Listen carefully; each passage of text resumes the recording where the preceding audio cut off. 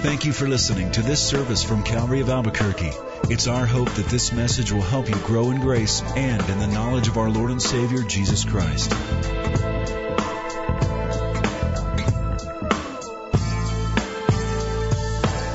Tonight, I want to share a few thoughts with you out of the book of Hebrews before we take communion, and then we'll resume in worship. I'm going to read a couple of verses, a few verses out of Hebrews 9 and Hebrews 10 tonight. For years, people have accused the Bible of espousing a slaughterhouse religion. Blood is everywhere. From the lintels and doorposts being smeared with the blood of the lamb in Egypt on Passover, to the sacrificial system under the Mosaic law, where animals' throats were slit and they were bled, and blood was applied, hyssop taken, and the people, the articles of the tabernacle, the priests, all sprinkled with blood. Blood was everywhere, and it was continuous.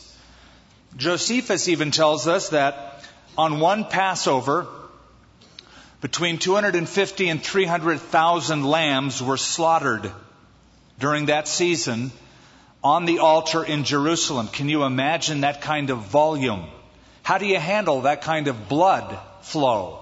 Well, the way they did it is they actually built a channel, a conduit, a trough from the Temple Mount on Mount Zion that flowed underneath the Temple Mount out into the Kidron stream. There was a little water stream that flowed 2,000 years ago. So there was a bloody river to handle that much blood, and that was the very bloody river Jesus and his disciples walked over after the upper room Last Supper, and they went out toward the Garden of Gethsemane. They went over that bloody bridge of lamb's blood, and he was to fulfill all of that. But the question is why? Why such perpetual flowing of blood, unceasing for hundreds of years? One short answer is sin. It's because of sin. Without the shedding of blood, we'll read here, there is no remission of sin. Now, the book of Hebrews is a great New Testament book.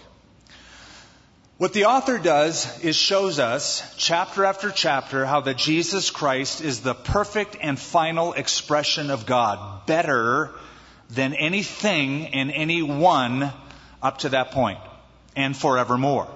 He's the best. He's better. So chapters 1 and 2, Jesus is a better messenger, better than the angels, the writer says in those two chapters. Chapters 3 and 4, the writer says Jesus is a better moderator. Moses was the moderator of the old covenant under the law. Jesus is the moderator of the new covenant and a better one. Chapters 5, 6, and 7 of Hebrews, Jesus is a better mediator. In the old covenant, it was Aaron and the priesthood that was a part mediator. They represented God or the people before God.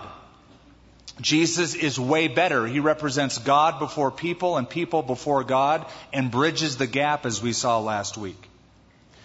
Jesus exercises a better ministry. We find out in chapter 7 and chapter 8, not like the Old Testament, which only dealt with the outward. The ministry of the new covenant deals with the inward, the covenant. The writer of Hebrews in chapter 9 says there's a better monument than the old covenant. The monument of the old covenant was a tabernacle and later on was a temple. Jesus offers his blood in heaven, so that the temple monument is only a model of the ultimate monument of heaven. And finally in chapter 10, it's a better method. A better method. The sacrifice itself, the approach method via the sacrifice is much better because the animals were continual, whereas Jesus did it once for all time. So that is how the book lines up, and I'm picking it up in chapter 9 and verse 16. For where there is a testament, there must also be of necessity the death of a testator. For a testament or a covenant is in force after men are dead, since it has no power at all while the testator lives. Therefore, not even the first covenant was dedicated without blood.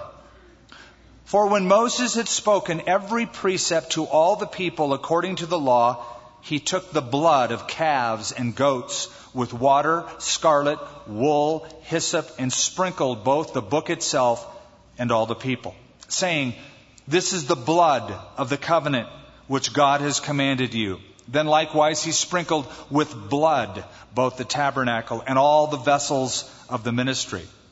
And according to the law, almost all things are purged with blood, and without shedding of blood there is no remission.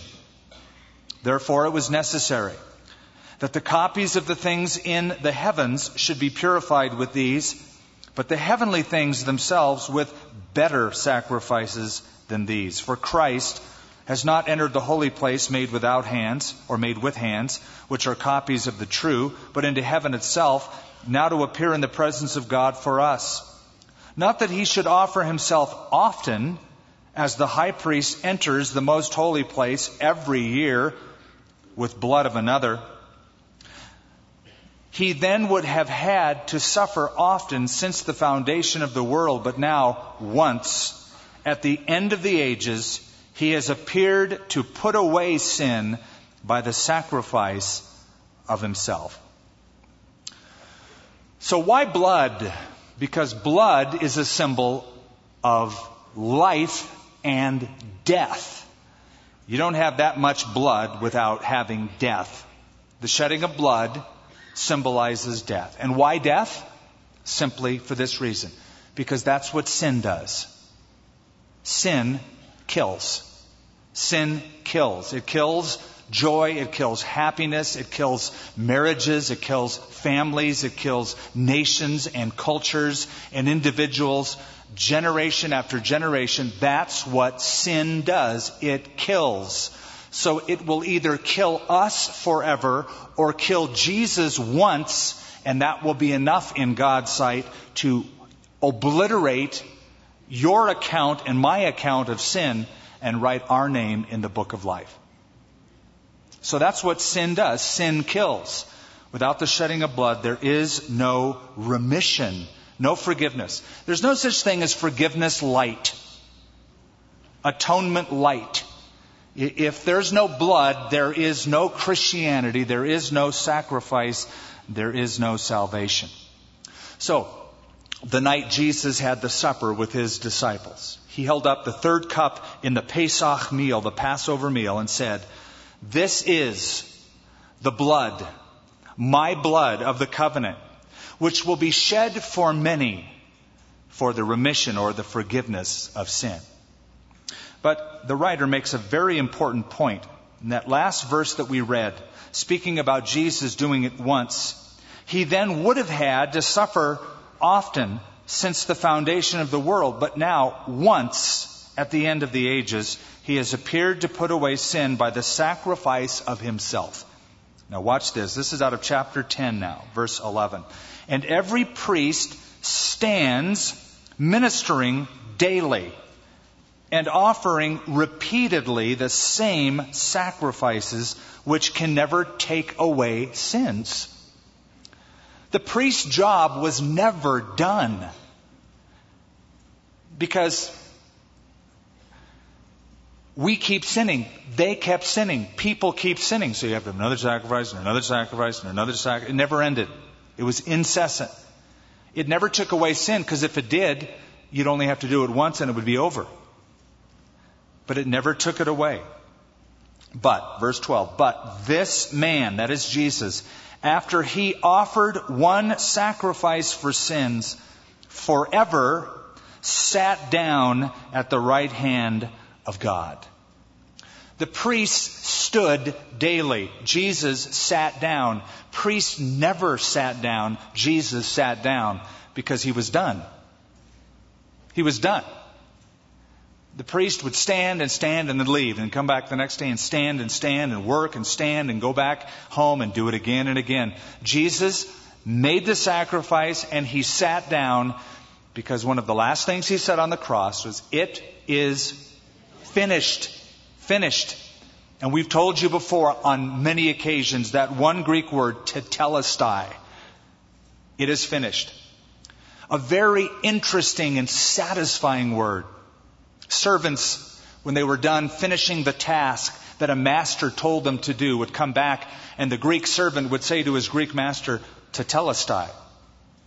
It's done. I've done everything you wanted me to do. And Jesus was the ultimate servant. He said, "I have come to do the will of my Father and to finish it, to complete it." Jesus, the perfect servant, said to the Father, "As your servant, I've done the task you've called me to do." Tetelestai. Finished the task. Priests would sometimes use the word, I am told, when an animal was brought to them, and they would examine the animal to make sure it was not only male but without blemish. And if it was perfect, the priest would say, tetelestai. It's perfect. It's perfect. And that perfect animal would be the perfect sacrifice for that family for that year. And Jesus was the perfect Lamb of God sacrificed once for all.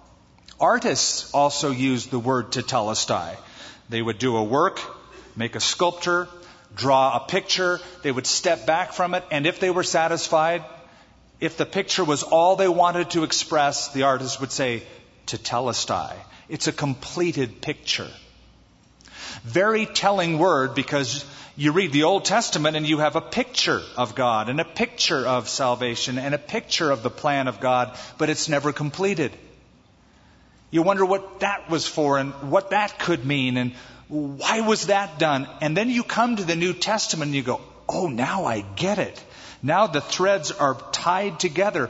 It all makes sense. The picture is completed, tetelestai. Paid in full. Merchants also used the word. And it did mean to the merchant, paid in full. You see, if a merchant made a transaction, he would be given, or he would give a slip of paper of some kind or papyrus that had the word tetelestai. It's been paid in full. And we've all incurred a debt that we could never pay. And he paid the debt he did not owe. So that word, so pregnant with so many different kinds of meaning, is so fulfilled. And the point the writer of Hebrews is making is not like the old priesthood where you had to have sacrifices every day, all the time, a continual sacrifice. I was even brought up in a Christian system that talked about the continual sacrifice that had to be done. That defies the very work of the New Testament that would say, once and for all times. Once and for all. He sat down. There was a doctor in a small town who was known not only for his medical skills, but for his generous character, godly character. Many of his patients were unable to pay the bill that they incurred as he was their physician. After he died and they examined his books and what people paid, he noticed that there were several patients that had over their account and what they owed something written in red ink by that doctor. And the words were, forgiven. Too poor to pay. Too poor to pay. Forgiven. Too poor to pay. Well, after he died, his wife saw the financial handwriting on the wall, and she didn't really like the generous character of her husband, nor did she share in the same Christian virtues. So she wanted to collect the money that those patients owed her husband and took all of them to court to extract the money that they never paid her husband. Well, the judge asked for the evidence to be brought in and looked at the books and said, ma'am, pointing to the red ink, is that your husband's handwriting? She said, "Yes, Your Honor, it is my husband's handwriting, but," and he interrupted her, "No buts. Not a court in this land will be able to touch those whom your husband has forgiven." Now, what did Paul ask in Romans 8? Who shall bring any charge against God's elect? It is God who justifies. So whatever accusations the people who know you really well might be making about you. Moreover, the accusations that Satan makes about you every day to the throne of God, there's not a court in heaven, hell, or earth that will be able to take those charges and let them stand when your Father has forgiven you. Paid in full. Once for all. That's better than Moses. That's better than the law. That's better than Aaron. That's better than the priesthood. That's better than the ministry of the Old Covenant. And that's the theme that this writer is getting at. So, we're about to take these elements and know that they represent the absolute best that God could give. His only begotten, sinless Son in your place and my place. 2 Corinthians 5:21, He became sin for us, that we might become the righteousness of God in Him. God looks at you tonight through that lens of you being as righteous as His Son, and thus He declares you and will treat you justified. I want you to bank on that. I want you to believe in that. Now, if you've come tonight, but you've never prayed to receive Christ, you've never truly from your heart believed in Him, that's really the most important thing. Right where you are, if the Spirit of God is working in your life, dealing with you, bringing a level of conviction, you could pray and you could reach out by faith and touch God in faith and become a child of God as He is drawing you to Himself. Let's everybody just bow your head with me, and those who need to make their peace with God, would you say to Him right now, God, forgive me. I know I've sinned. I know I've fallen short, but I place my faith, my trust completely in Jesus, who died on that cross, shed His blood, died, and rose from the dead. And He did it for me. And I turn from my past, and I turn from all of my sin to be washed clean by You. Forgive me. Make me Your child. Write my name in Your book of life. Heal me. In Jesus' name, amen. Thank you for listening to this service from Calvary of Albuquerque. If you would like more information about what you've heard in this message or about Calvary of Albuquerque, please visit our website at www.calvaryabq.org. If you have made a decision to follow Christ or would like someone to pray for you, please leave a message with our Prayer Watch line at 505-344-3658. Thank you, and God bless.